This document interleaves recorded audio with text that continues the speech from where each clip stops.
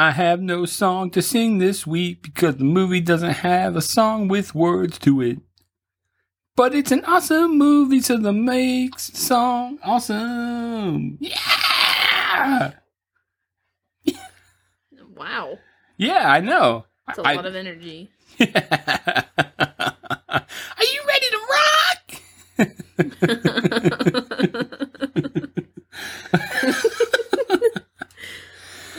Hello and welcome back to the Yesteryear Podcast. My name is James and I'm joined by my psychic co-host Beth.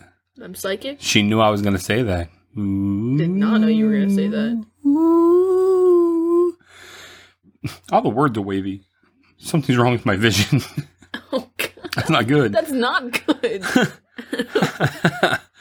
Beth, how are we today? Well, I'm good. Sweet. Coolest of the cools, man. So if this is your first time joining us here at the Yesteryear Podcast, thank you so much for checking us out. And of course, for those of you that are returning listeners, thank you so much for coming back week after week. We love you. We love you. And that's true. I asked Beth, I said, who do you love? Who do you love? Because it's Valentine's Day. And she said, I love our listeners. I said, man, that brings a little tear to my eye. I did not say that. This whole conversation didn't happen. Yeah, this entire conversation is a lie. It's a farce. You didn't ask me at all who I loved. But, Beth, who do you love? I don't know. The truth is, do you even want a Valentine? I don't think I love anyone. It doesn't seem like just a hassle. Well, I like getting things. So gifts are good. But yeah, I don't like getting other people things. Yeah. So. Agreed. Yes. I like being left alone. Oh, no. Well, that's all right. I don't think that's a horrible way. Did you have a Valentine? My wife. My wife. What'd you get her? I got her some sweets, and I got her some chips and dip, and I got her some Sprite Zero. Things that she wants. It's not about being like, hey, I'm going to go out and spend $100,000 million, and then this person's going to love me more, because money means that I love you. Yeah. Yep. Oh, it is like that? I mean, if you went and you bought me a hotel, I'm going to go stay in that hotel, and I'm going to at least give you a kiss. Right? Some person puts you up in a hotel, you going to kiss him? I'd kiss him. Oh, you want a hotel? Yes. Yeah. I'm going to stay in every single room. I want to be... That's great. Mm-hmm. I want Pretty Woman Hotel. Man. Pretty Woman. You want the I want the whole experience. What do they call that? The one at Penthouse. the Penthouse. Penthouse suite. It's the best. That's the line. It's the best. What is that? That's what they say. They're talking about him fearing heights. She says, then why do you get it up here? Because he says, because it's the best. And then later, when he comes to get her and she's on the third floor, he said, it had to be the third floor, didn't it? And her response is, it's the best. You call yourself a fan. I never said I was a fan. Said, I am a fan. And then look what happens. I'm left out on the limb by myself staring at a frog face. Never said I was a fan. So, this was a crazy week for me. I had mad exams with my master's degree stuff. I had extra shifts to work at work. Had just a lot going on in life in general. So, yeah. Money. Woo! Money. I'm high energy, though, man, because I just ate that sub, and I think it shot my sugar up by about 400. We didn't do tuna fish this week because I didn't want to have that heartburn. Mm-hmm. But I did just mow a meatball sub, which... Meow. I woofed it. Woof. Woof. No? Woof. Woof. Very quiet. Yeah. Almost as if you could hear the... Pin drop? The people turning off? I was listening to another podcast today, and there was like moments of silence to the point where I wasn't sure if I had hit like a button or something like that. And I was like, that's too much silence in between. You've got to clean that up, sir. I understand having where you have transitions and stuff. What's the name of the podcast? I'm not putting them out there. I would not do that either. That's a horrible thing to do. But it's one I listen to. I enjoy it. It's just, yeah. You know the one you told me to listen to? That you and Cody said, oh, you should listen to this because it's that one. Oh. Yep, he's got transition points that are not fluid. So, well, are you still early on? No, no. Oh, you've been listening to it like that? Yeah. Do you like it that much? I like it. I think it's got its ups and downs. I think like you an like elevator. the show. I think you should watch that one. Yeah. All right, but now I don't want to put anybody out there. So this week we're talking about Dreamscape, one of my favorite movies from my childhood. Yes. And also stars one of my favorite actors, Dennis Quaid. I love Dennis Quaid. Dennis Quaid, for some reason, reminds me of my dad. And he just reminds me of my father, for some reason. And in the movie Frequency, when he's all older and the son is older, and it made me think, it just makes me think of my dad. And I've never seen that movie. I get teary-eyed, and then I weep. Alone, because I don't cry in front of other people. That's not true. I never cry in front of you shed man You've tears. never seen me. When did you? When? The one Star Wars scene. All right. You got me. Damn you, Han Solo. I don't know if I can do something. I need help. Anything, son. I'll help you. And then they referenced it again in the other movie at the end. It was it hurts. It hurts. Okay. It hurts. I'm gonna cry. Moment of silence for my Mandy's. Anyway, now Beth, we talked a lot last week about dreams. Funny enough, but I wanted to discuss. That was poorly done. Yeah, it was. Sorry, I was just thinking about this movie. I wanted to discuss dreams again this week as well, if we could. Well, I haven't had any this week. Do you keep a dream journal at all? No. Interesting. I have maybe 3 notepads on my computer saved from dreams that really badly affected me. Yeah. Or were really interesting to the point where I wanted to remember them to tell other people. Yeah. And one of those was the Mr. Bean dream. Right. And then silence. You don't get to know the other one. Oh. Don't let me in your world, then. Yeah. I'll be your really candle over water. They made me really sad. Like, to the point where I woke up and I was crying. That sucks, baby. Yeah. I'm sorry about that. Your mother does that. I don't know. You people have crying dreams, and it freaks me out. Well, it was just really sad. You know when people talk about how they won't like someone and they'll have a dream about them, and then they wake up and they like them. It was kind of like that, but instead it was with someone that I won't meet like ever in my entire life, like almost like a celebrity, but not really that popular. It's just like randomly, like your dream fills in like faces for people. Oh yeah, and it was like that, and it was like this really interesting experience that was like incredibly real. And then it was just like, yeah, we're gonna do this tomorrow, and then I woke up. That's crazy, man. And I was really, really sad. I wrote it all down. Do you have a best dream and a worst dream? Like, do you have, like, I know that we talked about the dream where the guy, like, the dream watcher guy, like, let you... That one was probably one of my top 5 dreams of all time. Top 5 dreams? That was insane. Worst dreams? Sometimes I'll have... There's one dream that as soon as it's like, happening, and I, like, know what's gonna happen, it's immediately the worst feeling in the world to me. Like, worse than, like true terror, like genuinely being afraid. Like, you know when they say like if you die in your dream, you die in real life? Yes. Whenever I have this dream, I fully believe it, and it's like a zombie apocalypse dream. Yeah. And I don't remember the details well, but it's always like I watch everyone die slowly, and like it's really intense, and then it always ends with like someone coming after me or something, and it's horrible. But there's another one that I had a couple of times when I was more on the younger side. of being stuck in the under part of like a McDonald's playpen area, and specifically the one it was specifically one where I can't remember what family members we were with, but we got goggles. Like, they gave us, like, swimmer goggles while we were there, and I can't remember who it was, and I don't want to say, like, names and be wrong. 'Cause, like, I think I know, but I'm not positive. Yeah. But we were there, but I have a dream where I get stuck under there, and it's just, like, normal nets, but, like, I'm screaming out to, like, you and Mom, and I'm like, yo, get me out of here, and you guys just can't hear me.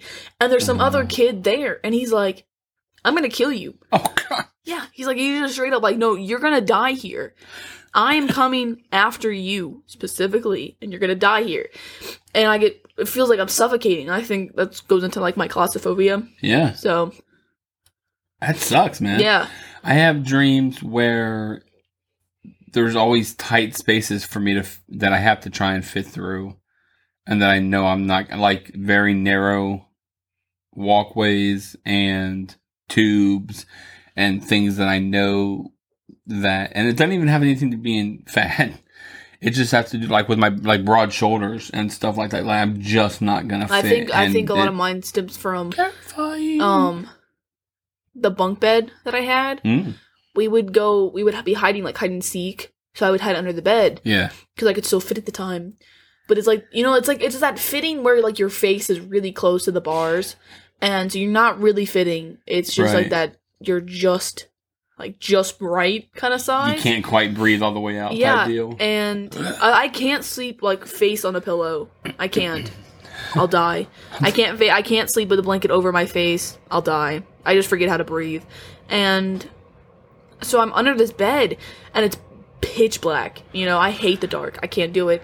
And I, like, playing hide and seek, so, like, a sibling will come in and be like, yo, let me hide underneath you, and you're like, no, don't get the hell out of here, and they're like, no, move over, so then you're squished against the wall, but it's like that coffin, you can't move, that's what it, and that's where that's where it stems from for me, so I think that's where that comes from. I can't be in, because, like, some people's claustrophobia is more of a, like, specific, or not, like, very specific, like, broad, so it's like if they're in like, they can't be in, like, a train because it's too close space, or they can't be in hallways. Mine is specifically not being able to move any part of my body. Yeah, I cannot. I literally start hyperventilating. I just can't.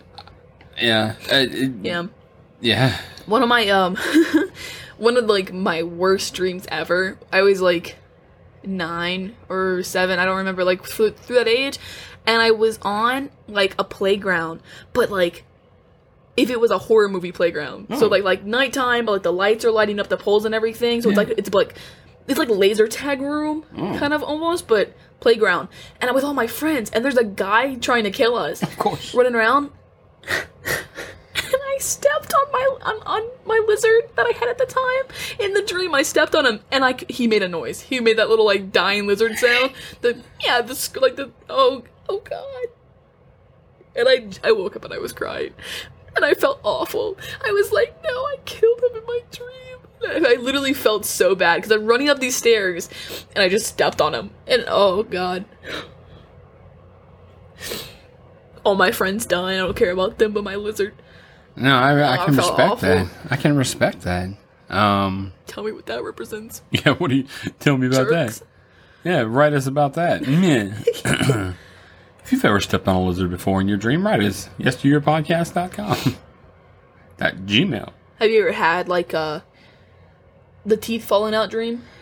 I have had that. And I guess they say that represents your lack of control in life. What the heck? No. When your teeth are falling out. Well, there's that too. Lack of control. Yeah, because you can't control it. Yeah. Oh. I've had that. I'm not a fan of that. No, I've never had that, but I've had something that I think is actually worse, and it's because as a child, so I lost all my baby teeth very early on because I just ripped them out, and that's my point is I would feel them getting wiggly, and I just sit there for hours, like in my bed, just wiggling it, and then ripping them out, and being like, there it is, it's out, instead of sticking with the feeling where it's like wiggling. Yeah. I hated that, and so I had a dream once where my teeth weren't falling out, they were just all wiggly. Oh. Yeah. Really? I was like, they're all gonna fall out. Like, sometimes I'd wake up and, like, my front two would be really wiggly, or, like, one of them would be wiggly, or if I bite on a bottle cap, they shift, and I, like, pop them back into place. Oh, creepy. God, it's awful. I hate the wiggling feeling. Yeah, what was I about to say? One of the ones, nightmare-wise, when I was a kid, was when when I was being taken or something like that was going on, and I could just see far enough out, like a parent or somebody to save me, and when I was yelling, I can't make noise. So I'm like screaming, but there's no noise coming out for help, and people are looking for me, whatever, and I'm right there, and I'm just trying to get their attention, and I can't get their That's how attention. I felt inside the McDonald's playpen on the underneath side, man. Yeah, like, certain things just were awful. Yeah, I was like, always being taken. I just want to wake up. Yeah. And that's the worst thing, because I always know, like, that I am dreaming, and I'm like, I just need to wake up. My crap dreams now are working. In my dreams, I work. Working. I don't think making friggin' food. Oh. Like my part-time job, I'm working a part-time job, working in my dreams all night long. And then I wake up, and that's what I've been doing all night long. That sucks. When I played Minecraft for long periods of time, I have a dream where I'm inside the game. That's cool. And but it's horrible. Oh. It's like... Are you all square? No, it's like realistic Minecraft. It's like I'm in the game, kind of, or like any game that I like hyperfixate on and play for a really long period of time. I like end up having a dream where I'm in the game, because your dreams are what you do throughout the day, and it's like just pictures of that. Pretty much for the most part, it's what it's supposed to be. Yeah, and that's why it would make sense, the working and everything. But I just like having to fight like giant spiders in your dream. You know, that's not fun. No. Or instead of like actually being in the game, it's just me playing the game, but in my dream. So it's like building while I'm sleeping. So it's like, what? I'm not making any progress here. So, do you believe in psychic powers such as what he had in the movie? Oh, God. Yes. Yeah. I believe I have psychic powers. Right. There was a good, like, month and a half where I was just completely manifesting things at all points. Do you ever work on your abilities? Do you ever have people, like, play guessing, like, the colors and stuff like that to help build it up? Do you ever I had the hand thing for a little while. Yeah, remember I could do that. That freaks me out. I have that trick. Anybody who listens that's local to have her do that trick is freaky, and it works. It's not always accurate. Well, because enough people start looking in, and so they think about their own numbers, and it messes with me. It messes you up. So, well, let me tell you, when you do that one-on-one kind of thing, it's different. For a number to appear in skin and you be able to figure that out is awesome. It's really weird, but it works. Yeah. And I learned that when I was really little. Yep. Like 7. Yes. And I still know how to do that. I was actually thinking about that today. I was actually thinking, like, literally at work, I was going to come up to you and be like, yo, let me try this. Oh, wow. Yeah. But I try to get into it. Like, I was talking to somebody else about it. I know a lot of stuff. Like really, like, credible stuff. Like, you know how people have, like, those, like, witch books and everything? And you're like, some of those are not real. But some of them, like, there's, like, real, like, some of them are legitimate things where, like, certain things you do will better yourself or whatever. Yeah. And, I'm interested in that. You gave me tarot cards a while back. Yeah. And I did it a couple of times, and I stopped because one of the readings I got were not what I wanted to hear. Oh, no. But was correct. And it really, like, I was like, whatever, you're gonna double cross me like this, tarot cards, I'm not doing it anymore. I actually did it, 2 nights ago. I got them back out and was messing around with some friends, and it was, like, weirdly specific stuff towards certain situations going on. Really? Yeah. So, I like to think I have a strong spiritual side, like, a better connection to stuff like that. And then we were talking about when we went for Mother's Day to that place, and I said, you know, I have a feeling it was like a little girl here, it's such a blah blah blah, and then the people were like, anyways, there was a little girl who died here on the floor that you guys are staying on, and we were like, oh, Oh, that's no. so funny. So you have natural abilities that come from your mother, for sure, from the passed down. But we have Germanic powwow stuff. These are two books, Hex and Spell Work and powwow stuff that are magical practices of Pennsylvania Dutch. So from my side, my grandmother, my Nana, was Pennsylvania Dutch. She's the one who would do things like if you had a wart, she would make the quarter represent herself purchasing that wart from you, and she would give you the quarter, and the wart would literally fade and go away. That's no BS. I had 4 warts. That's interesting. And that's crazy. She did this, and my mom bought one. I had one that was here. I had one that was here. I had one that was like on my knee real bad, and I had one that was somewhere else. And I would pick at him, pick. And finally one day, Nan came up and she's like, here, I'm giving you this quarter. I'm buying that wart. I want that one specifically. It faded. It went away. So, and that's in here. These books you might be interested in reading just to see about stuff because it talks about it. But that is, you have Pennsylvania Dutch roots. Right. That it was like right around, I think, when like early last year, there was like a couple weeks where like I was joking around and was like, oh, manifesting, blah blah blah blah blah, and then I would be like, this is going to happen, and then it would happen, or like completely random out of the blue stuff that like is impossible, like thinking about people who I haven't talked to in years messaging me, and then they messaged me, like specifically the same things that I was thinking that they were going to say, and I'm sitting here, I'm like going like, oh my gosh, I could control everybody, but it doesn't work. You have to be clean about it, and it can't be selfish stuff. It has. The more you work with it, the more you really go on it. I mean, if you really got into it, you would see a lot of what people call... I mean, I think it happens with everybody for the most part. I think that there's people that are more in tune. They talk come from a family that's more in tune. Yeah. On both sides. It's like... They say when you want to it's like using not like want words, but it's going to, it's like, or not like, it's like, it's gonna happen. Like not, I want it to happen. It's more... like the energy that you put out, like manifesting and getting it back.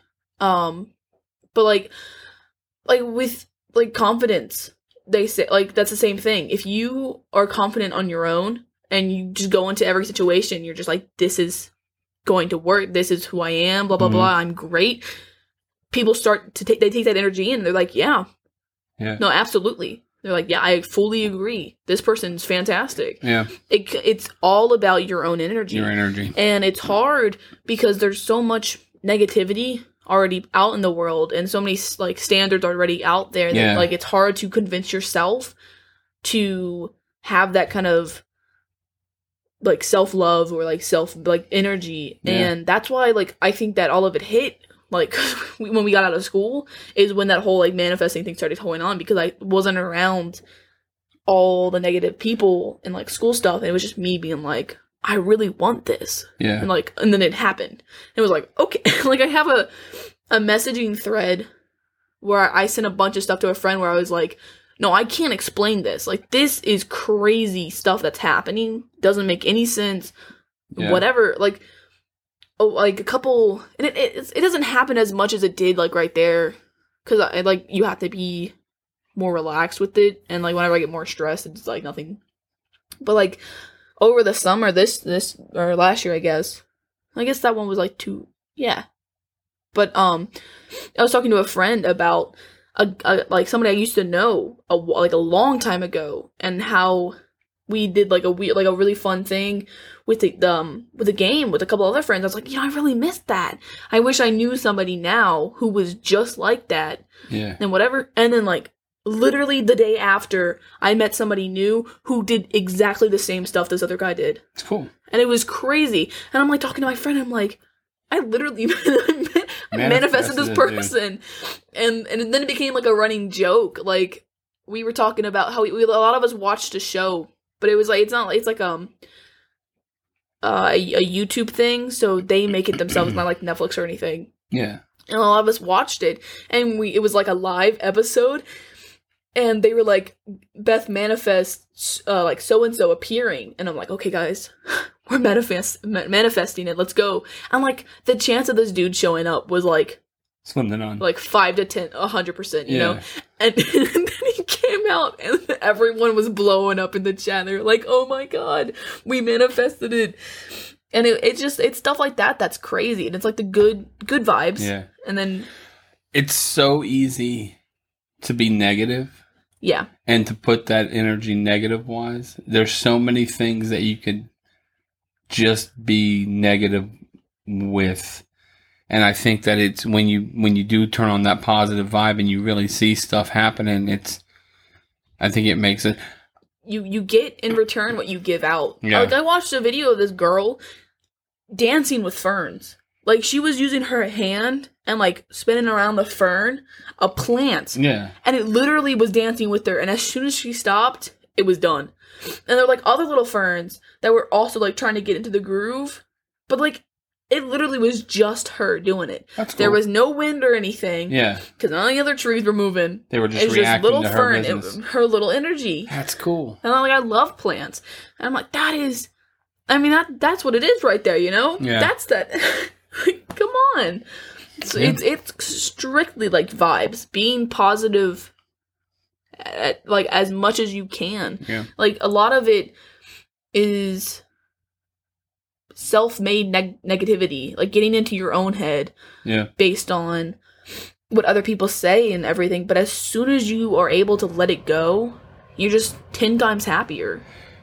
Well, it's funny, acting, high school acting and stuff like that, when I was getting into that, actually really helped a lot with that, because one of my friend's older sisters, she did a lot of acting, and she talked about doing different characters and stuff like that, and she said, it's so easy. She was talking about the character she was doing where she was all happy and go lucky, and I was like, oh, that's probably really easy for you, because that's kind of how she was as a person. And she's like, no, you'd be amazed. That's really one of the hardest. To go out and be depressed and be down is easy. You can go out and, man, life sucks, this is crap and blah, blah, blah. It's really easy to get into a down character, but to come out and be that, wow, you think about that, what some people even call fake nice, fake happy, fake everything like that. And to be genuine about it is really tough, because people can see through fake. So you have to be genuinely happy. So you have to really put it into your mind about, okay, this is really good, this is really that, and really absorb that energy. And it's tough. Yeah. It's tough. So yeah, when I was a kid, that's really why sometimes you ask, like, maybe a movie's really not that great, but why I really liked it. This movie did that for me because I felt like this was obtainable for me as a kid. I felt like I had powers that were similar to this. I felt like things that people would say, oh, that's a coincidence, but things that happened. Visited by dead relatives, things that happened in the house that I knew, that I would talk about, and my parents would say, I don't know how you know about that, but yes, that did happen. So I was really into this kind of stuff as a kid. And the thinking about being able to go into somebody's dreams and do that kind of stuff was like, holy cow, that's like next level cool for me. When I was a kid, one of the things that made this movie, like I said, cool, was the psychic powers, feeling like I had psychic powers, and really wanted to learn to control dreams. I wanted to go into other people's dreams, but I had to learn to control mine first, because I'm not one who does that easily. I can be in dreams, kind of realize that I'm in there, and be like, oh, cool. But, like, the dream will just shift. It's not like I'm all of a sudden like, oh, I'm in a dream and I'm going to go fly. Yeah. You know, I'm in a dream and I realize I'm in a dream and I'm still working and I'm just mad because I've just spent 3 hours working, making pizzas and none of this matters because it's a dream. I think my dreams are more or less more like the kind of where it's like, oh yeah, just do what you want, and more of the like trying to convey a message to me type dreams. Yeah. Or because, like, I think we talked about in previous episodes that I feel like I have premonition dreams. Yeah. Where something will happen multiple times has happened, and it'll either A, happen, like, the next day, or B, something that happens, like, a couple years from then. Yeah. Where I'm sitting there and I'm like, no, but I had this in a dream, like, last year. And or B, something that happens, but it's, like, kind of off a little bit. Mm-hmm. Like, before we moved, I had a dream about the boy, like a boy that I had met after we had moved, like at the new school, and like of us like playing this game, and then he had said something to me like in the dream, and I was like, yeah, no, that makes sense. And I woke up and I was like, what the hell? You know, who is this? And then like moving, meeting this guy, being like, you feel incredibly familiar, and then us playing like games together, and then him saying things and me being like, yeah, no, that makes sense. And then it's like, well, deja vu, you know, this feels like we've been here before. No, I think it's just dreams that we have that seem so possible that it ends up happening. I dreamed a lot. This is when the lady told me I was going to go into it. I did go to a place called Mystic Goddess for psychic readings when I was young. And some people were kind of like, oh, you're a kid, blah, blah, blah. But there was a lady that was like, bro, you're dreaming your future stuff. And I'm like, that makes sense. And she's like, you need to keep a dream journal. Because I guarantee if you start keeping a dream journal on some of these dreams where you're like future spec type dreams, then you will eventually be able to see where you wrote this. And I was like, that's really creepy. Unfortunately, I'm a kid and I get lazy with that kind of stuff. Yeah. And also I would remember the dream, but it would start to fade and I couldn't get it all. Like the important part of the dream would like fade first, and then I would be, and then you're trying to fill in and you're not sure. And then I'm thinking, so, you know, what are you going to do? I was a kid. What was I was going to say something else about that, but yeah, I do, like I say, there is also different types of dreams that I have where there's a house that's on a piece of land, and it's very country, and it's almost like it's in Kansas, which would be funny because my dad lived in Kansas, on a farm like that when he was younger. And I'm always curious is if some way, shape, or form that morphed itself into his memory and his experiences. Somehow I was able to morph that into my consciousness, and that I use that land as a dreamscape, for lack of a better word. A landscape in a dreamscape. Because I go there and it's that same land, and like I've said, sometimes I'm all the way out on the outskirts of it on a fence. Sometimes I'm in the house. Sometimes I'm in the attic and the upper stairs of it. It's like a split level type house. It's really weird. And there's damage to the top that they've been repairing of it, and yeah, it's weird. It happened. Like I don't know what triggers it.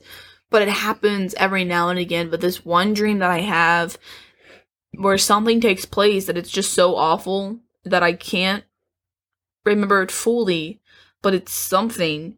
It almost makes me think of Insidious. Like that weird red face thing. Yeah. Like the same kind of terror of watching that for the first time is kind of how I feel. Yeah.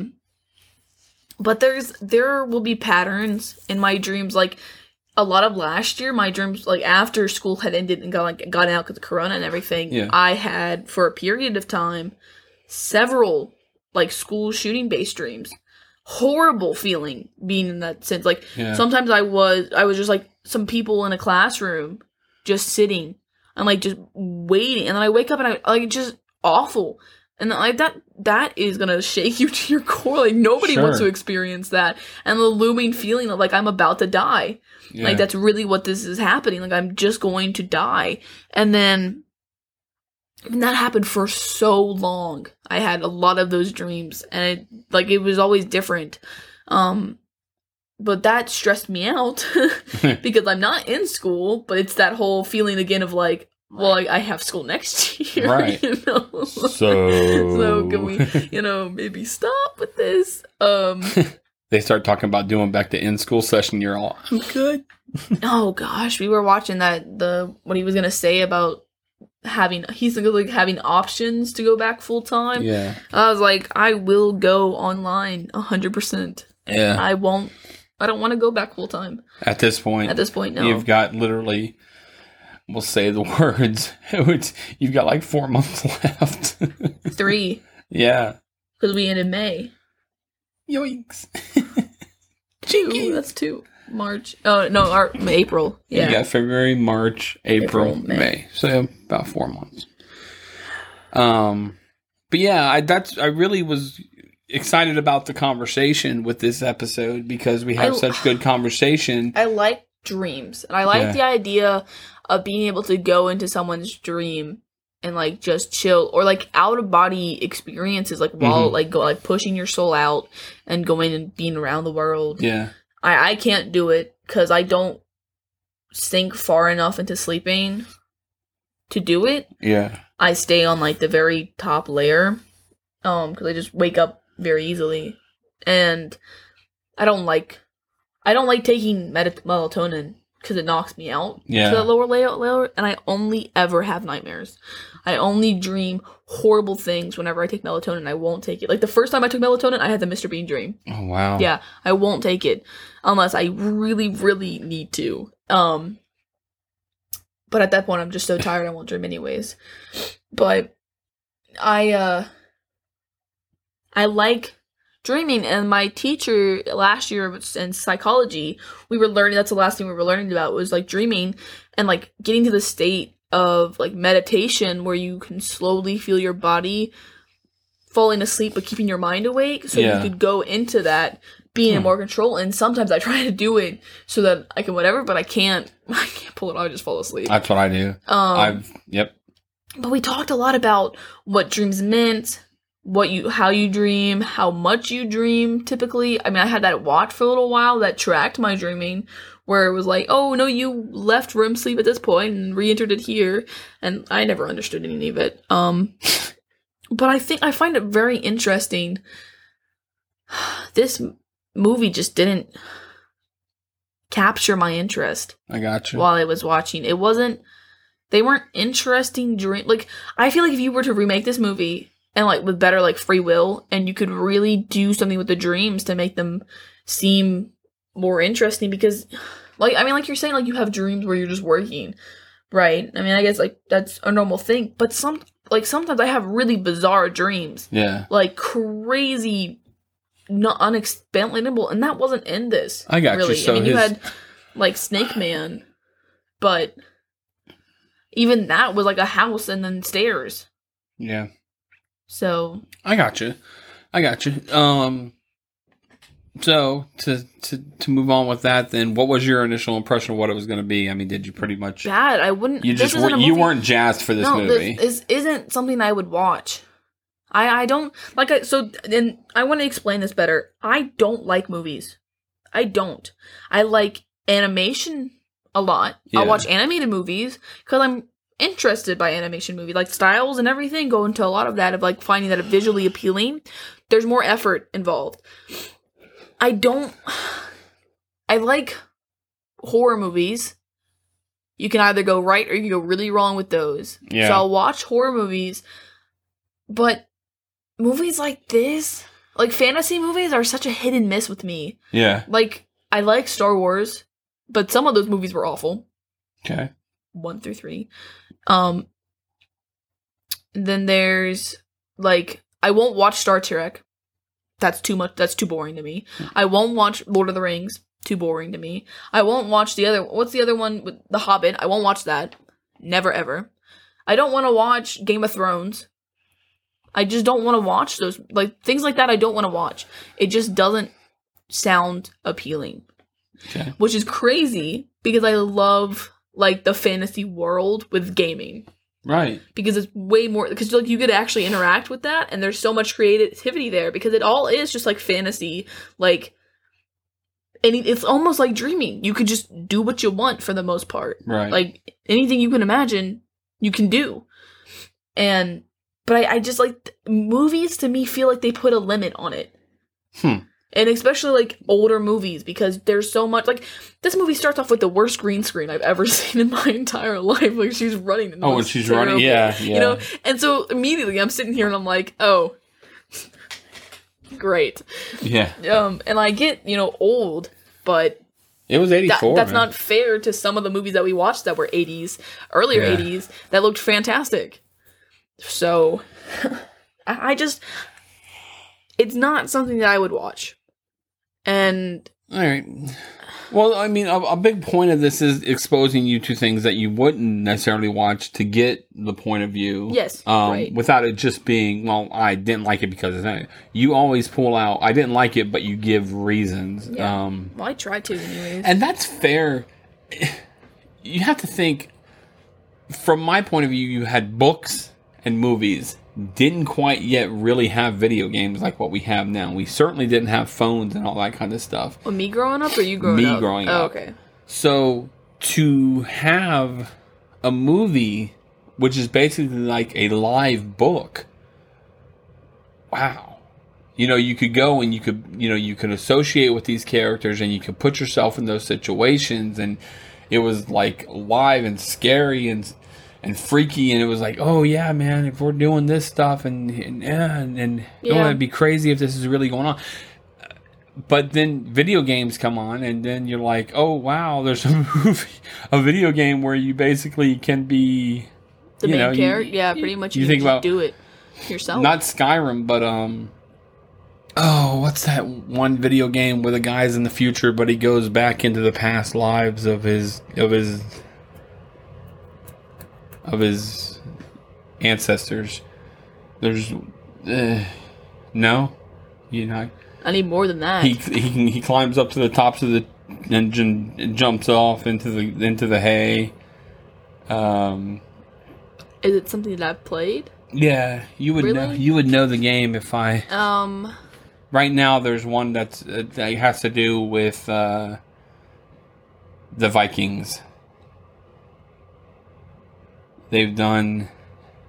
I'm gonna have to. Far Cry. I hate those games. I love. Those are. It's just copy and paste every time. I don't like talking about it. You know what? I love them. Exact same game every time.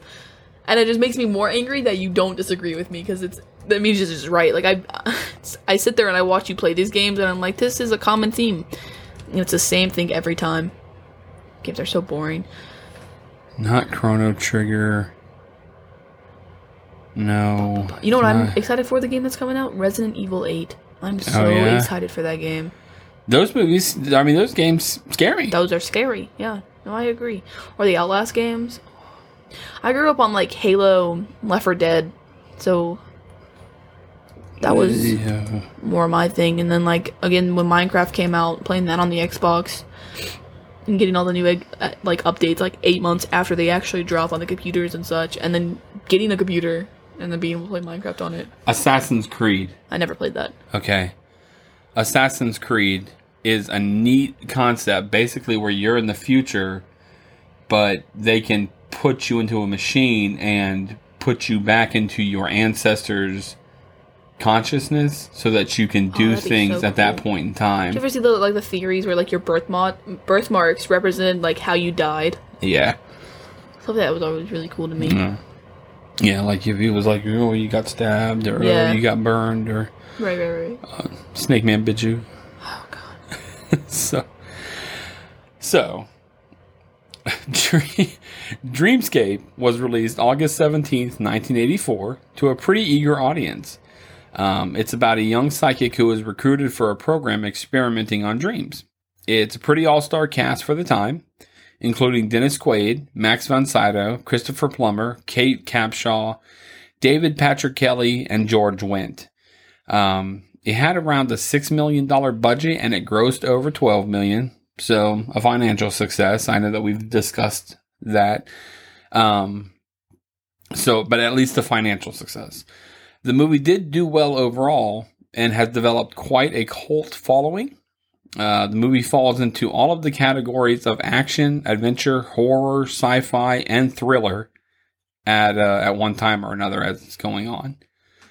So maybe that had a little bit to do with your dislike, where it was just kind of all over the place. A lot as well, yeah. It didn't really. Well, yeah, a little bit. Yeah, seemed like, I mean, but not necessarily with like any of the sci-fi thriller stuff. I mean, because it is a dream kind of thing. So any of the dreams, like Snake Man, and then being on a building, thriller, I guess you can get from that when they were falling. That's just dream stuff. So it's like whatever. If you add aliens in there, makes sense. It's a dream. Yeah. If you take a karate movie and add aliens, poop butt, you know. Overall, great movie. That was a sign of the times for the early 80s. Plus, it had awesome synth music throughout it, which was just awesome. For me, I think that it represented its time well with its music. Anything else? We jump in? Yeah, let's get started. All right. So the credits roll with some sweet synth music, like I said, which I love. The title comes up, Dreamscape, and then more credits. We open on a woman running, screaming, and then a nuclear bomb goes off. And she gets all burnt up. So a man wakes up screaming, and another man comes in asking if he is all right. We then see a man named Alex on a film where he was 19 years old. A man and woman are talking about how he has a lot of psychic powers and how they want him for a project. We then see Alex in the horse track, and it's easy to see that he's using his gifts to make money gambling.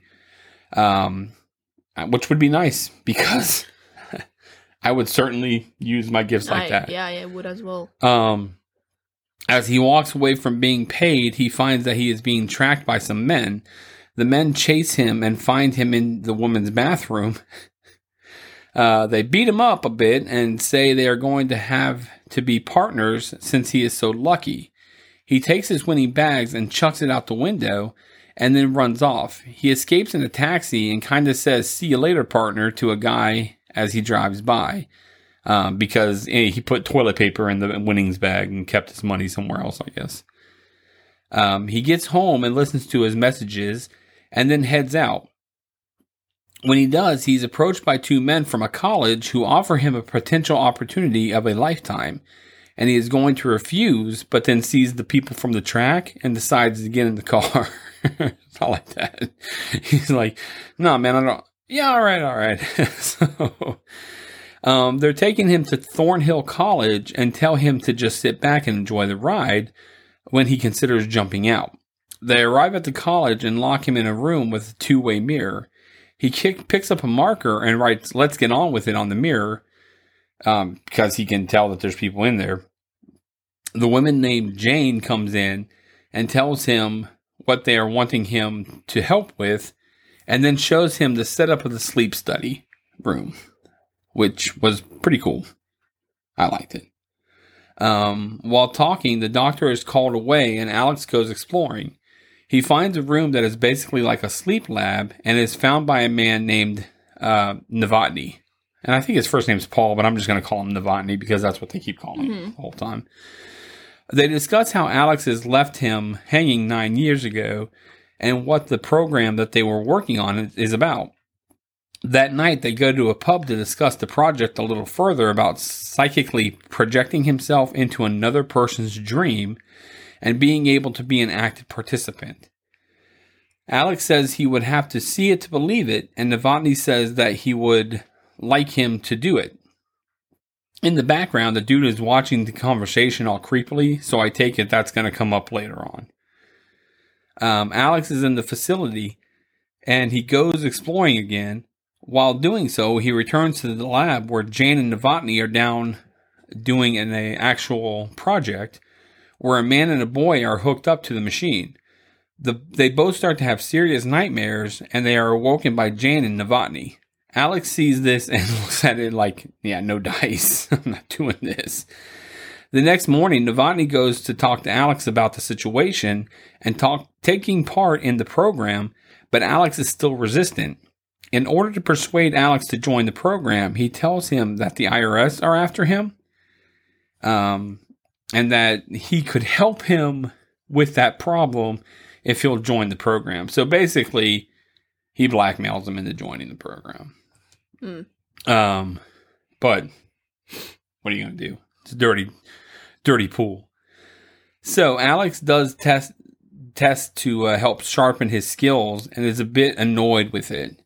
This made me think of I think it's like the Last of Two Souls, or like Beyond Two Souls is what it's called, and it's a game about a little, like, a psychic girl, but she's not really psychic in the sense, like, she has like a ghost attached to her, and like it's a spirit of this guy, like this dude who can interact with the world and like helps her, and like you play as the two of them and you interact. But at a very young age, she goes through a bunch of like scientific testing. She's like locked in a room, and like that's where she lives, and her mom's like, yeah, whatever. It's like supposed to help her like hone her skills, but they do like tests like these, and like the ghost gets mad and is like, I don't want to be a guinea pig, so it blows up. And so basically she's not psychic, she just got a ghost. Yeah, who can talk to her, so she can talk to like the spirit. Oh, okay. So she can hear it. I think his name's like Aiden or something, but I've heard of it. It's a really cool game.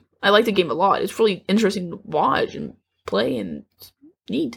But that's what that made me think of, because there's a scene where they have to do the card thing. And yeah.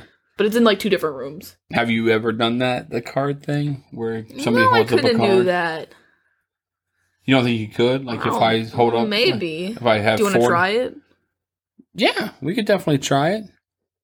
I mean, it's kind of like just like pick a number 1 through 4 type. Here, deal. I'll turn around and you hold up your hand. Okay, just like one hand. Okay, I'm doing it. The number. Yep. Okay. Go ahead. Is it 2? Yes. Really? Yes. Oh shoot.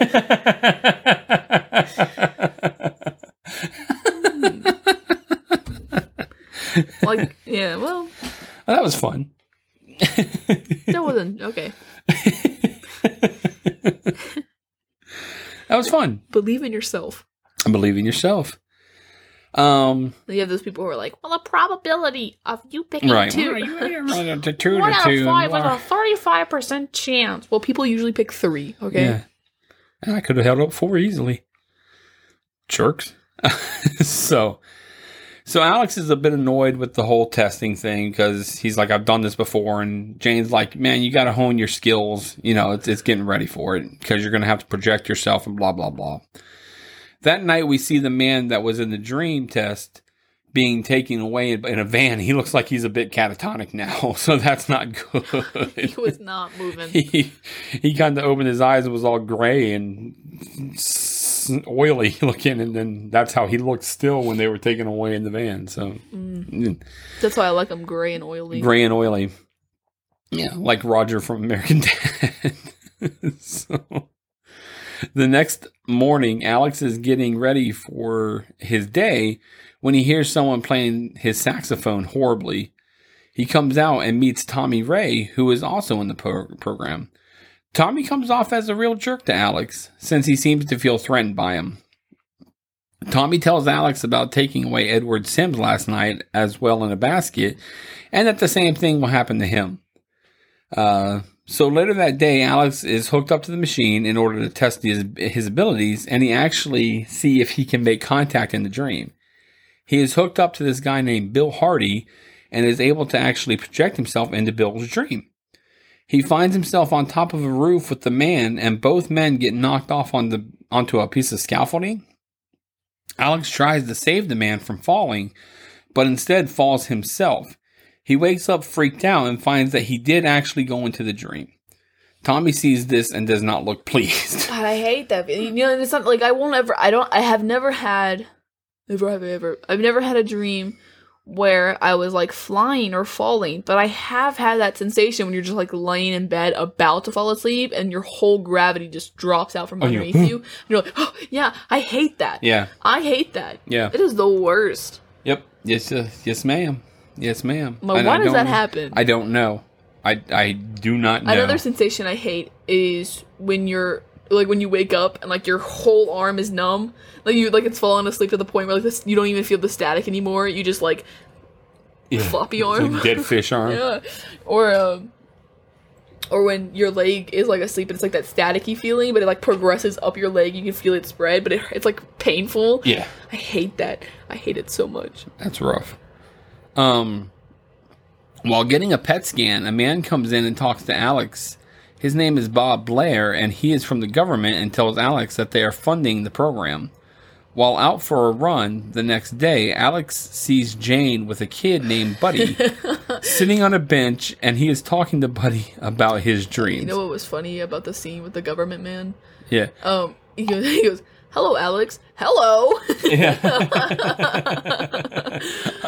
I like that, and I also like, I've had a lot of PET scans, and I was never strapped down like that.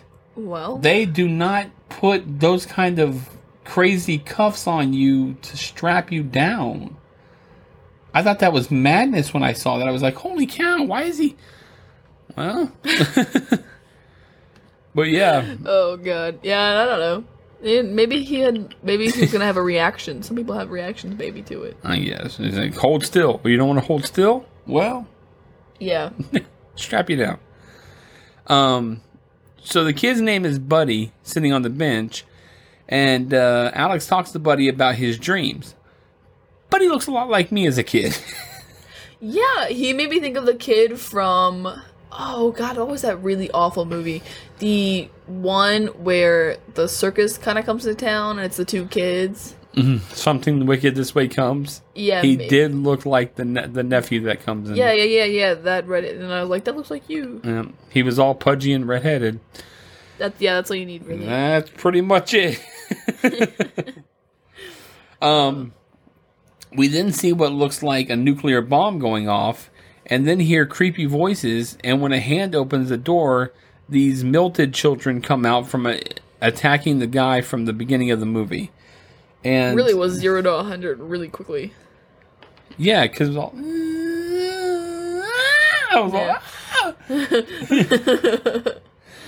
and that part used to scare the heck out of me. Those voices, what did we do? Why did you do this to us? And I'm all, man...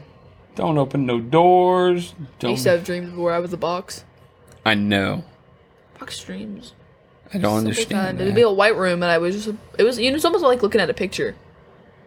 Couldn't move, it was just a box. Oh God, ew, do you want to pause? No. No, I want to pause. No. It's disgusting. It'll be okay. What the hell did you do? I don't know. Something. Ew. So. Do you want me to tell somebody to bring you a towel? No. It turns out that the man having the nightmare is the President of the United States. It'll be alright. Bob Blair goes to meet with him and talk to him about his nightmares. He talks to him about the dream program and how it could help him. The president talks about how he wants to make a deal with the Russians to pull back from all the nuclear war stuff. But Bob seems to think this is a bad idea.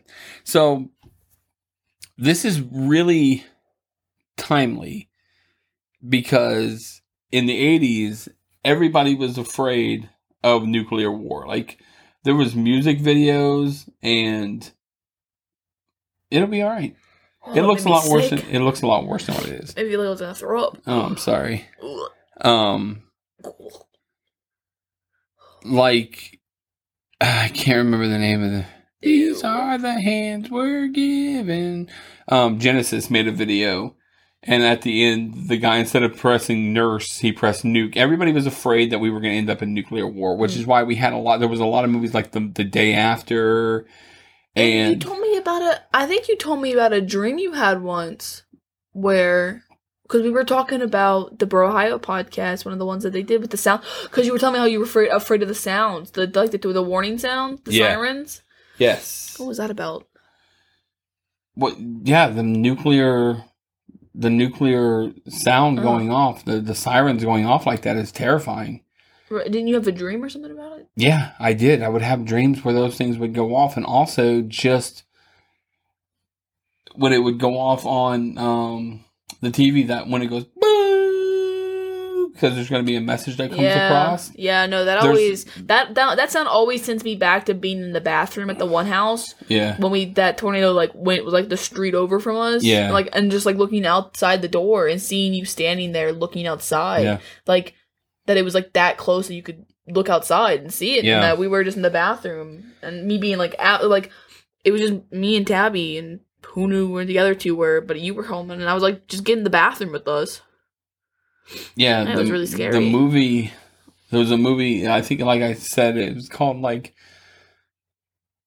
The Morning After or something like that, where they actually did, nuclear war actually happened, and San Francisco got bombed, and then all the neighborhoods didn't necessarily catch any explosion of it. San Francisco was gone. But all the neighborhoods surrounding and stuff like that, like everybody just starts dying from radiation poisoning and everything like that. It gets sick and just die. So literally, that's all that's going on.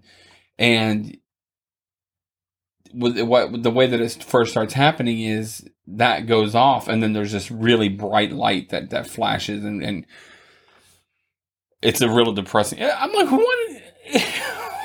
Yeah, but I mean, it's interesting to think about because it's stuff that could genuinely happen. Oh, yeah. That's why I love the butterfly effect.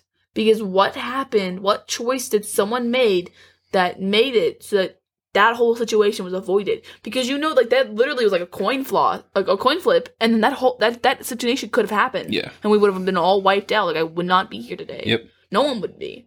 Yep. And that's why I think Fallout, like, those games are so interesting because... Like, Fallout 4, I mean, that's literally, that takes place, like, after... I'm trying to think. Well, I guess there's robots and stuff, so that's technically not true. World War 3, maybe. We could watch that movie. The Butterfly Effect. It's really good. It's got Ashton Kutcher in it, which is kind of like, meh. Ow. But, basically, he has the ability... Like, you see him as a kid... And then you see him as an adult in his life.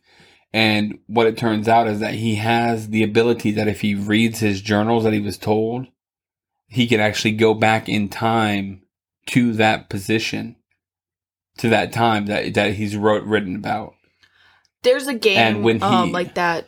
That's called, it's called The Butterfly Effect? No. Oh. Damn it. Damn, I just had it. Well, basically, you play... Oh my god, that's gonna eat me. Hold on. Because I can type one thing in and find it. Hold on. It's, what? Where's the movie? I mean, the game... Life is Strange. That's what it's called. Life is Strange. And you play as this girl... And she has the ability, as the person, you have the ability to go back in time, but the whole process is that you're trying to stop this, like this tornado storm from hitting your town and wiping it. Like, it wipes everyone out. I got you. And you find out that, like, there's something that happens that causes it. And so you're, like, trying to solve it, but the entire time that you keep going back like you do, it's you that causes it. Because it's, like, the parallels. You going back doing this is actually what's causing it. It causes these timelines to basically collide. Yeah. And, like... Because, like, there's timelines where you die. Timelines where, like, your mom dies or your brother dies and your friends die or people die. Or, like, there's a part where you have to... Like, you could play the game and not have to rewind once, pretty much. Of course, it's not the presidents you're supposed to rewind. Right. But you could do it. But there's, like, a bunch of stuff where, you, like, at some point you're in college, you have to avoid death with a lot of stuff. There's, like, a professor that's creepy and, like, kidnaps girls. He, like, you find out that he killed one of, like, the classmates that went disappearing. And it's, like, insane story. Yeah. Like, there's, like, so much going on. And then you get to the point where you realize that you're, like, crap, it's me who causes the storm. You know, like, it's my fault. And, like, it it's the butterfly effect. And it's like, because it's like stuff that you do, like sometimes if it's wrong, you'll get a thing at the top where it's like, this action will have consequences. Oh no. And it's really funny because people have been using it's a trend recently when people use it to represent like trauma or like things that are like funny things that happen, and it's like, oh, this action will have consequences. Like I saw, like, before we came downstairs, I saw this girl, somebody told her in like the 3rd grade, says like that you have a big forehead, so she started wearing headbands. And it was like, this action will have consequences. So and stuff like that. And that's rough. But it's the butterfly effect. Yeah. Like, if that person had never said that to her, she would not have started wearing headbands. Well, that's what he goes back, and like they had put just as one scene, they had put a bomb in, like a not a real bomb, but like one of those M80s into somebody's mailbox, and when the mom opened it, like, it jacked her and her kids up, and like they got in big trouble, and one kid never talked again, and this, that, and the other, because it messed them up, and they were pretty messed up, and the girl's face kind of got jacked up and stuff.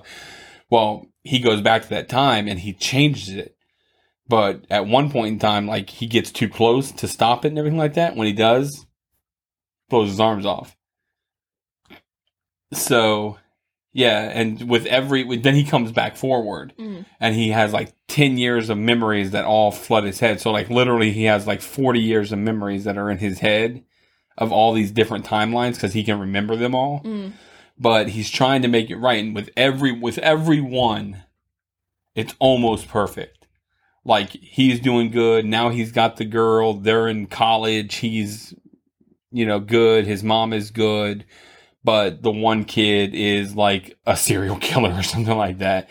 So he can't have that. So he goes back to change it again and everything's good. But then he ends up killing somebody by accident and ends up in jail.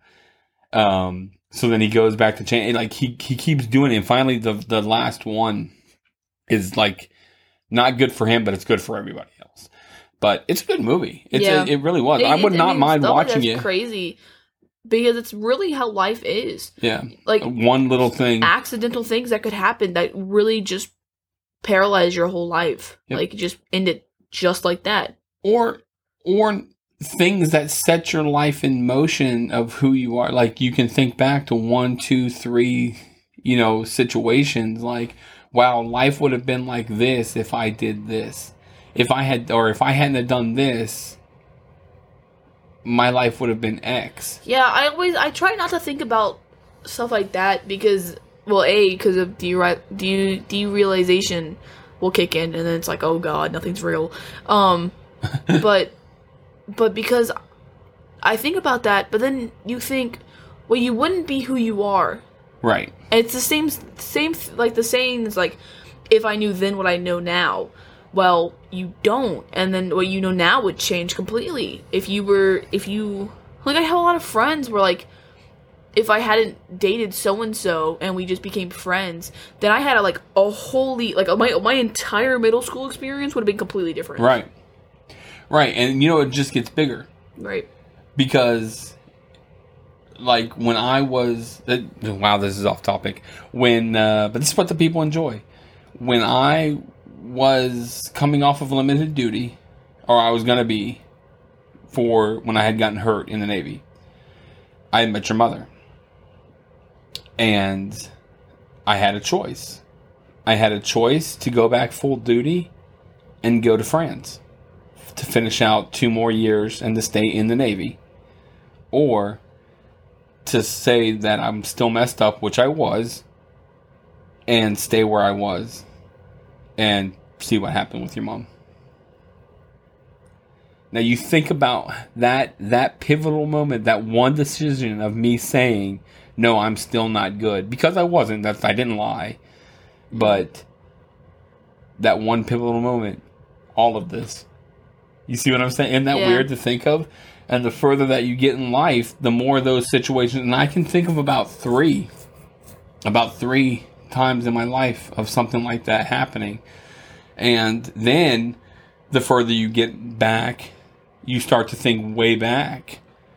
Like high school wise, if certain things had happened in high school, there's a specific night I can think of that.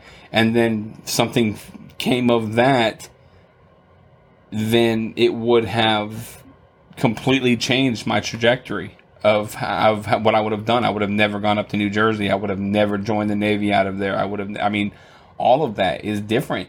And I'm sure that you can sit there and do that with everything. Well, if I had driven instead of run, well, if I had started working out instead of doing, but I mean, these are pivotal moments that I can remember in life that have a significant fallout of life-changing events. And you'll see that, like you said, with your middle school. Had you gone this way instead of this way, yep, you would have had a completely different, which means from there you would have had completely different middle school, this, that, and the other. I mean, it would have been different. It would have been, it's crazy. Yep. So that's why I'd be scared to have kids purely based on the fact where it's like nurture versus nature. Yeah. Where I'm like, well, it'd be cool to have a mini me, but it wouldn't be mini me. That mini me isn't gonna have all my trauma that makes me funny, you know? It's gonna be new experience. Like, and then like the cartoons that they have now. Yeah. I didn't grow up on. I grew up on Courage the Cowardly Dog, which no child should ever have to watch. But that's Right. what I watched, or Chowder, but or Flapjack and Adventure Time, and shows that have extremely deeper meanings that you don't really see until you're older. But now, if I put my kid in front of the TV, they're gonna watch Henry Danger. Yeah.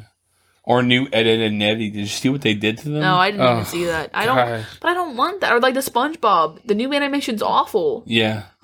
No. It'll be different. I'm gonna put my kid on some pirated website so they can watch all of what I watched, know? Yeah, and then they'll be all, eh. Yeah. But all right. I'll continue. That was a spiral. Wow, that was a spiral. But it's a good spiral. that's it's fine, good. because then you can talk about the rest of the movie and I won't say much. No, I want you to. No, but like, I won't because it's not interesting. Yeah, I know you say that.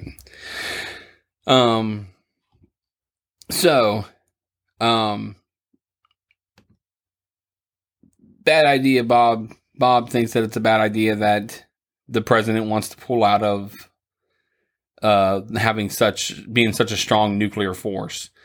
We then see a couple visiting with Jane talking about how George keeps having nightmares waking up on his lawn. Alex and Novotny are observing and decided to put Alex in George's dream. So the next day they do, and we find that Alex is once again able to enter the dream. What is going on is that George keeps coming home during the day and catching his wife having affairs with not only one man, but a bunch of men. This was really funny because he opened the one and it was like the priest or whatever, and he goes, Yeah. "Knock that off, I'm Jewish." Yeah. That made me laugh too. He's like, "Oh my funny." He's like, "Not that I'm Jewish." And then the gardener, and then it goes bong. Yeah. Because his face is all. Yeah, that was funny. Novotny and Alex talk about what happened with George and how they can now help him by focusing on his problems. Alex then demands to go in with Buddy, but Novotny is reluctant to allow him since they have already lost one psychic to Buddy's nightmares. That being said, Alex convinces him to let him go into Buddy's dream to help. The next day, Alex tells Buddy that he is going to be helping him out with his dream. Alex enters his dream and finds Buddy sitting in a room where a storm is going on. Buddy talks about the Snake Man and says how he wants to come in and get him. A knock at the door happens, and Alex goes to answer it, and no one is there. Unfortunately, at this point, the Snake Man comes in through the window and grabs Buddy. He does get away from him, but the Snake Man crashes into a window to chase them. They run across the father, who won't do anything, and I guess he gets eaten by the Snake Man. He's like, "Yeah, I'm not going to help that little bastard." Yeah. And that resonated with me because, again, in my dreams, I would be asking for help from people and people wouldn't help me. And so I felt that. They run across the father. Oh, I said that part. They open a door with these crazy stairs leading down, and they run down them. Your mom said, yeah, that's pretty much where I'm out of the dream. Yeah. Stairs like that. She said, yeah, that's it for me. Sorry. They end up in a tunnel where they're run into the Snake Man. They hid in the closet, and the Snake Man breaks through the door and starts to wrestle with Alex. While he fights off, he calls out to Buddy to kill him, and with an axe, Buddy actually attacks him, gets the strength to, and then cuts off his head. They both wake up, and Buddy says the Snake Man is gone. Later that day, Alex is drawing a picture of the Snake Man, and Tommy comes in and sees it. He is like, this thing really got to you, eh? And they have a bit of a pissing contest back and forth about Tommy once again feeling threatened by Alex and his abilities. Alex then goes and asks Jane out to eat, but she's like, no dice, due to being in the program and everything like that. While he is out having a beer, a guy named Charlie comes out to talk to him about the Dreamlink project and how he wants to write a book about it, and also talks to him about Bob Blair. While there, they talk about while they're there talking, another man comes in and Charlie runs off quickly as if he's afraid. Which, and you'll see later on, he has good reason to. Yeah. That night, Alex returns and finds that Jane has fallen asleep in her office. So he sits down and does the dream link without the machine to enter her dreams. Now, I realize this is a dream sequence and it's supposed to be all romantic, but looking back on it now, it seems a bit wrong. It's really creepy. I mean, a serious invasion of privacy. Jane wakes up and is pissed, and for good reason.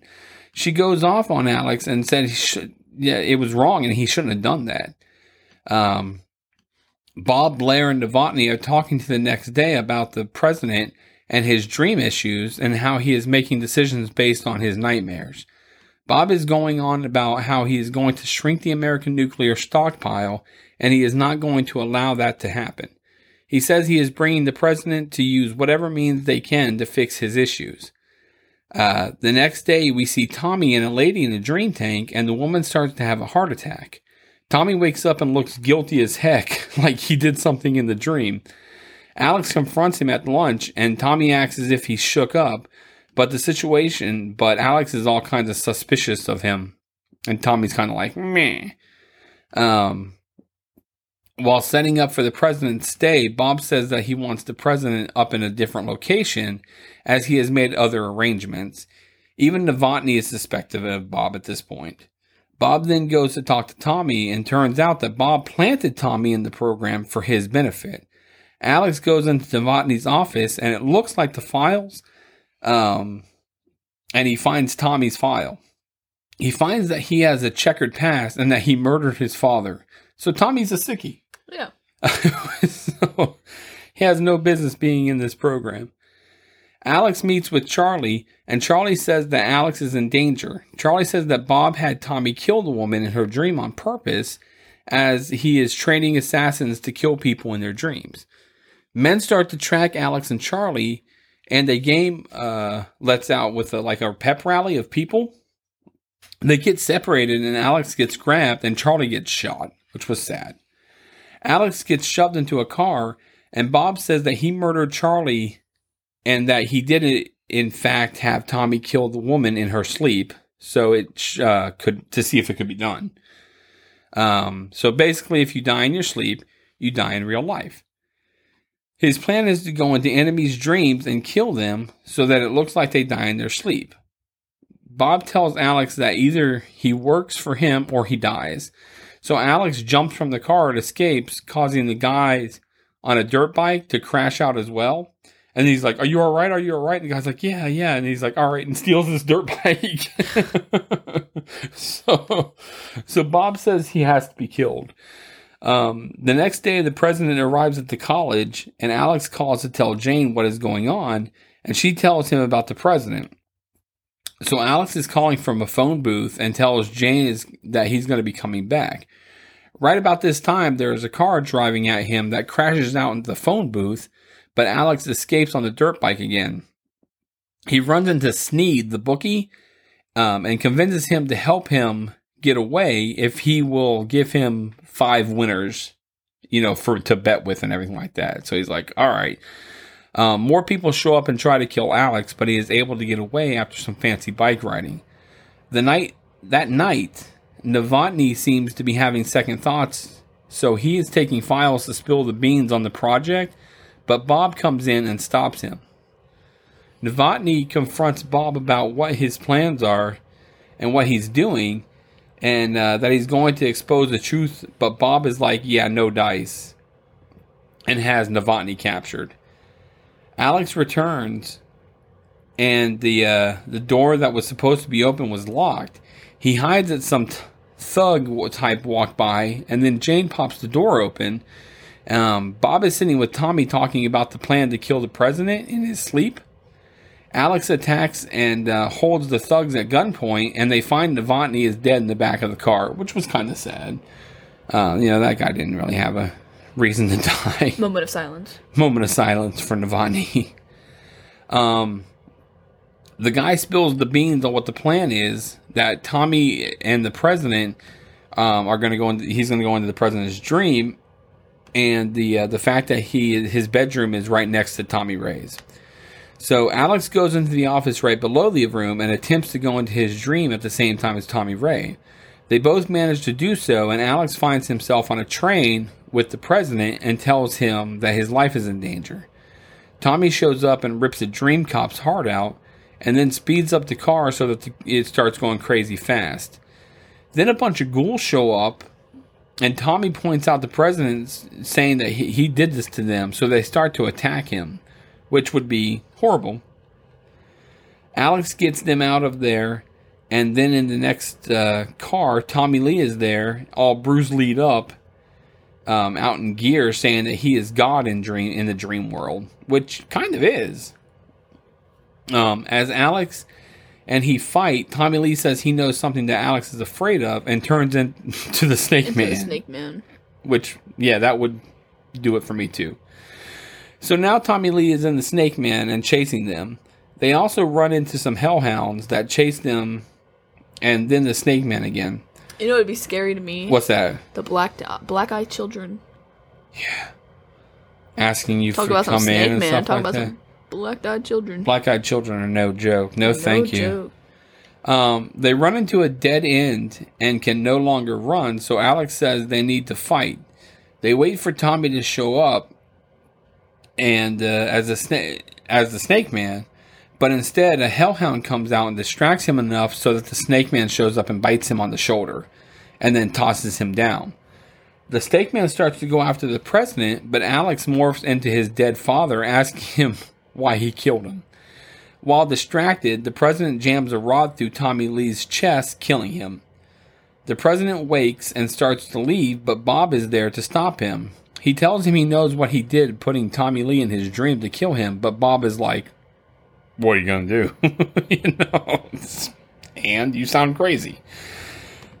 While running away, Alex runs into the president, who thanks him and says he can offer some men to help protect him, but Alex is like, nah, man, I'll have to deal with this in my own way.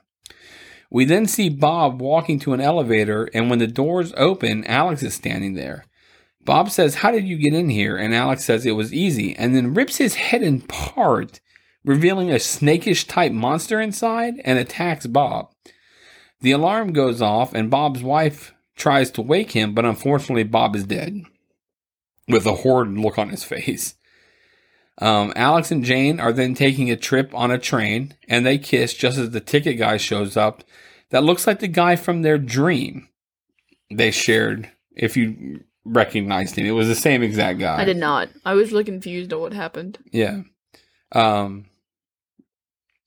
So that's what it was. They saw him, and he was the exact same guy from their dream, and they were kind of like, Qua? Qua. Yeah. But anyway, they kind of shrug it off a bit, and then they go back to kissing, and the train pulls off, and we fade to black. So, overall thoughts on the film experience? Just didn't do it for you? But the concept of it does. So if it was a better movie about the same concept, you would dig it? Yeah, I suppose. Take the whole president thing out of it. Yeah. That was kind of lame. The dream stuff was cool, though. Yeah. Would you recommend it to a friend? Nope. Probably not. Best out of 5 moves. How many moves you giving it? I gave it 2. 2? I'm going to give it a 3. Based mostly on nostalgia and boring. idea. It was really quick for me. This movie went quick. It was like dream, done. But again, I like the concept. I like the idea, and I like Dennis Quaid, and you put all those things together for me, and I love the movie. So, what these? The cookie clicker. Oh, I didn't dream about this one. Weird, right? You want to hear some trivia? I guess. All right. Wait, do you want to do favorite characters? Oh, I do. Yeah. Mine is Alex. Alex is my favorite character. Tony was mine. Tony. Tommy? Yeah, I thought he... The guy that turned into the Snake Man? Snake Man. That's Tommy. Tommy Lee. Well... Yeah. Help. Thank you. Cat's here. Cat's visited. Hi, Cat. That's good. Yeah, so Tommy was your favorite character? Yeah. Just because he had flavor? Who was your least favorite? My least favorite was Jane. I mean, she just... Yeah. I get it. I get that there was supposed to be a love interest, and I guess that kind of plays a part in it, but... Yeah. Mine was Tommy. Tommy was also your least favorite? Yeah. He was your most favorite and least favorite? Mm-hmm. Really? Yeah. How's that possible? Well, because I liked him, but I didn't like his character. Like his actual... Like, because he was kind of a jerk. Weird. I've never seen where somebody can have a favorite and a least favorite. Did you have a favorite scene in there? The one where Tommy died. Where you get stabbed up? Yeah, that was really funny. Because he goes from Snake Man to, like, Snake Boy. Snake Tommy. So, here's what's really funny about that. Tommy. That little part where he's going, Daddy? Yeah. I'm sorry, Daddy. That's a huge... Your Aunt awful. April... So stupid. And us, that is a huge thing with us. Of making that, going, Daddy? I'm sorry, Daddy. Because that's how he sounds and he looks and everything like that. So now you'll get that reference. All of you impersonate things the exact same. Yeah. Like, you always sound exactly the same. Whenever, because you guys make the same face. Yeah. And the same sound. Like, you all sound the same whenever you impersonate things. It's always the same face every time. Well, yeah. You know, like when people say, like, you look like, oh, you look like your dad, or you look like you look like your sisters. Whenever you do that, yeah, I'm okay with that. You always have the exact same face. It's always really funny to me. But yeah, so they, we often impersonate that and go from there with it. Did you have a least favorite scene? No, we don't ever do least favorite scenes. Oh, I thought we did. No. Well, then we'll skip over that. All right, then I will jump into some trivia. Trivia time. Got some trivia coming at you live. No, I'm not going to do that no more. Okay. All right. So, Dreamscape was the second film to be rated PG-13 under the new MPAA rating guidelines, following Red Dawn in 1984, which had come out weeks prior to its film release. So, they had PG and they had R, but they created PG-13 because it wasn't bad enough to be R, but it wasn't good enough to be PG. Because of this movie?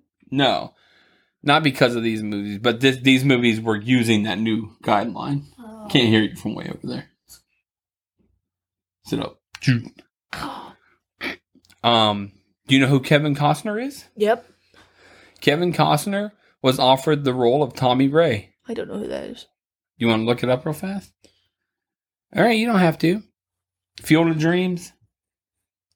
Oh, I love that movie. You don't even know. I'm so tired. You know what? After tonight, I'm sick with you with that. You know, Kevin Bacon. That's Kevin Costner. Anyway, Yellowstone. God, I hate when they make historical movies. They're so dramatic. Dances with Wolves, Field of Dreams. No. You probably haven't seen a lot with him in it. JFK? No. All right. It doesn't matter. Anyway, he was offered the role of Tommy Ray. Dragonfly. Have you seen that movie? No. Okay, but it's a good movie. But he turned it down because it was he didn't want to play a supporting role. He wanted main role stuff. So, who is he gonna play? Tommy Ray. Oh. So technically, that's a main character. One of 3 movies to come out within a year dealing with dream manipulation and potential consequences. One of the other ones was Brainstorm. There was this movie, Dreamscape, and do you know what the third one was? Nightmare on Elm Street. What was the question? Oh, movies dealing with dreams and dream consequences. Oh, then yeah, Nightmare on Elm Street would be my guess. Yeah. Okay, yeah. Well, you got it right. It came out 3 months later in '84. And this is just a little. I thought this was cool. Christopher Plummer and Max von Sydow, both voice characters in the video game Skyrim. I've never played that game. But you know of it. Yeah, I played it. I couldn't get past the tutorial. I don't like talking about it. Not the tutorial where you're on where are you supposed to go? I remember when the bear would come. To go? And the bear would come and chase me down, and then all that of a sudden was the funniest moment of my entire life. And then you turned around, and the bear was right there. Where did it go? Must have lost it. But the bar is still at the top. Turn around. Bear. Do you have anything else, madame? Well, I have some trivia of my own. Oh. No, I don't. You jerk. Why would I have trivia for this movie? Do you want to give everybody a sneak peek of what we're going to be doing next week? What are we doing next week? Oh, my lamb. My lamb? What kind of movie is that? Are we doing Pretty Woman? No. Oh, I want to do Pretty Woman now. Ugh. What was the other? No, I meant to say The Butterfly Effect is what I meant to say. Actually, not Pretty Woman. We'll have to do that one, and Are we doing that one next week? Pretty excited. Nope. The one we're doing next week is arriving probably tomorrow for us to do. Well, no, I want to do The Butterfly Effect. Well, you've been begging Tran to do this other one. Well, yeah, because I didn't want to do this one. Well, you did. I did want to do this one? No, but you did it. Yeah, well, I had to. Oh, my gosh. You weren't going to watch anything else. All right. You know, sometimes I just look at the covers of certain movies and I go, all the ones that are up there. Really? That's our base. That's the ones we have to. Anyway. That's why you keep getting new movies and we watch the new ones instead of the ones that we already have. Yeah. Yes and no. All right. I'm Peppa Pig. We're gonna wrap this up tonight. We're wrapping it. Oh shit! What the cat? Cat just like slithered around like a snake. Yeah. He turned into Snake Man. Man, look how many cookies I got on this game. I'd like to thank everyone for stopping by and listening to our 43rd episode. We do definitely appreciate it more than you can imagine. I got 38 cookies per second. That's awesome. Of course, best way to say you love us, give us a 5-star review on iTunes. It'd be nice to get a new review. We haven't had one in a while. People don't like us. You know, that's sad. Write up a nice review telling us about us. Oh, James and you're Beth. Not funny enough. Oh, James isn't funny enough, but Beth is the show. Beth makes it. You can email us at the yesteryearpodcast@gmail.com, twitter.com/yesteryearpcast, instagram.com/yesteryearpodcast, facebook.com/yesteryearpodcast. Our private group, the Truffle Shuffler, secret question, host name, James and Beth, and answer the questions, please. We do have our awesome website, the yesteryearpodcast.com. We have our stores on there. We have our links on there. And if you are going to go through Amazon, if you're going to do anything Amazon.com, please, please, please go to our website, the yesteryearpodcast.com. Go to our shows and affiliates page and click on the Amazon link. If you do that, we get credit for it. And they love that. And then we get money back. If you buy something, we get like a cent. But either way, it's a cent that we didn't have. So please, you. Yeah. You. If you'd like to do Patreon, we do have our Patreon group. It's called the Nostalgia Group. So you can go to patreon.com/the Nostalgia Group. Shout out to Greg Revan for our intro and outro music. And as always, we love you. And say goodnight, Beth. Good night, everyone.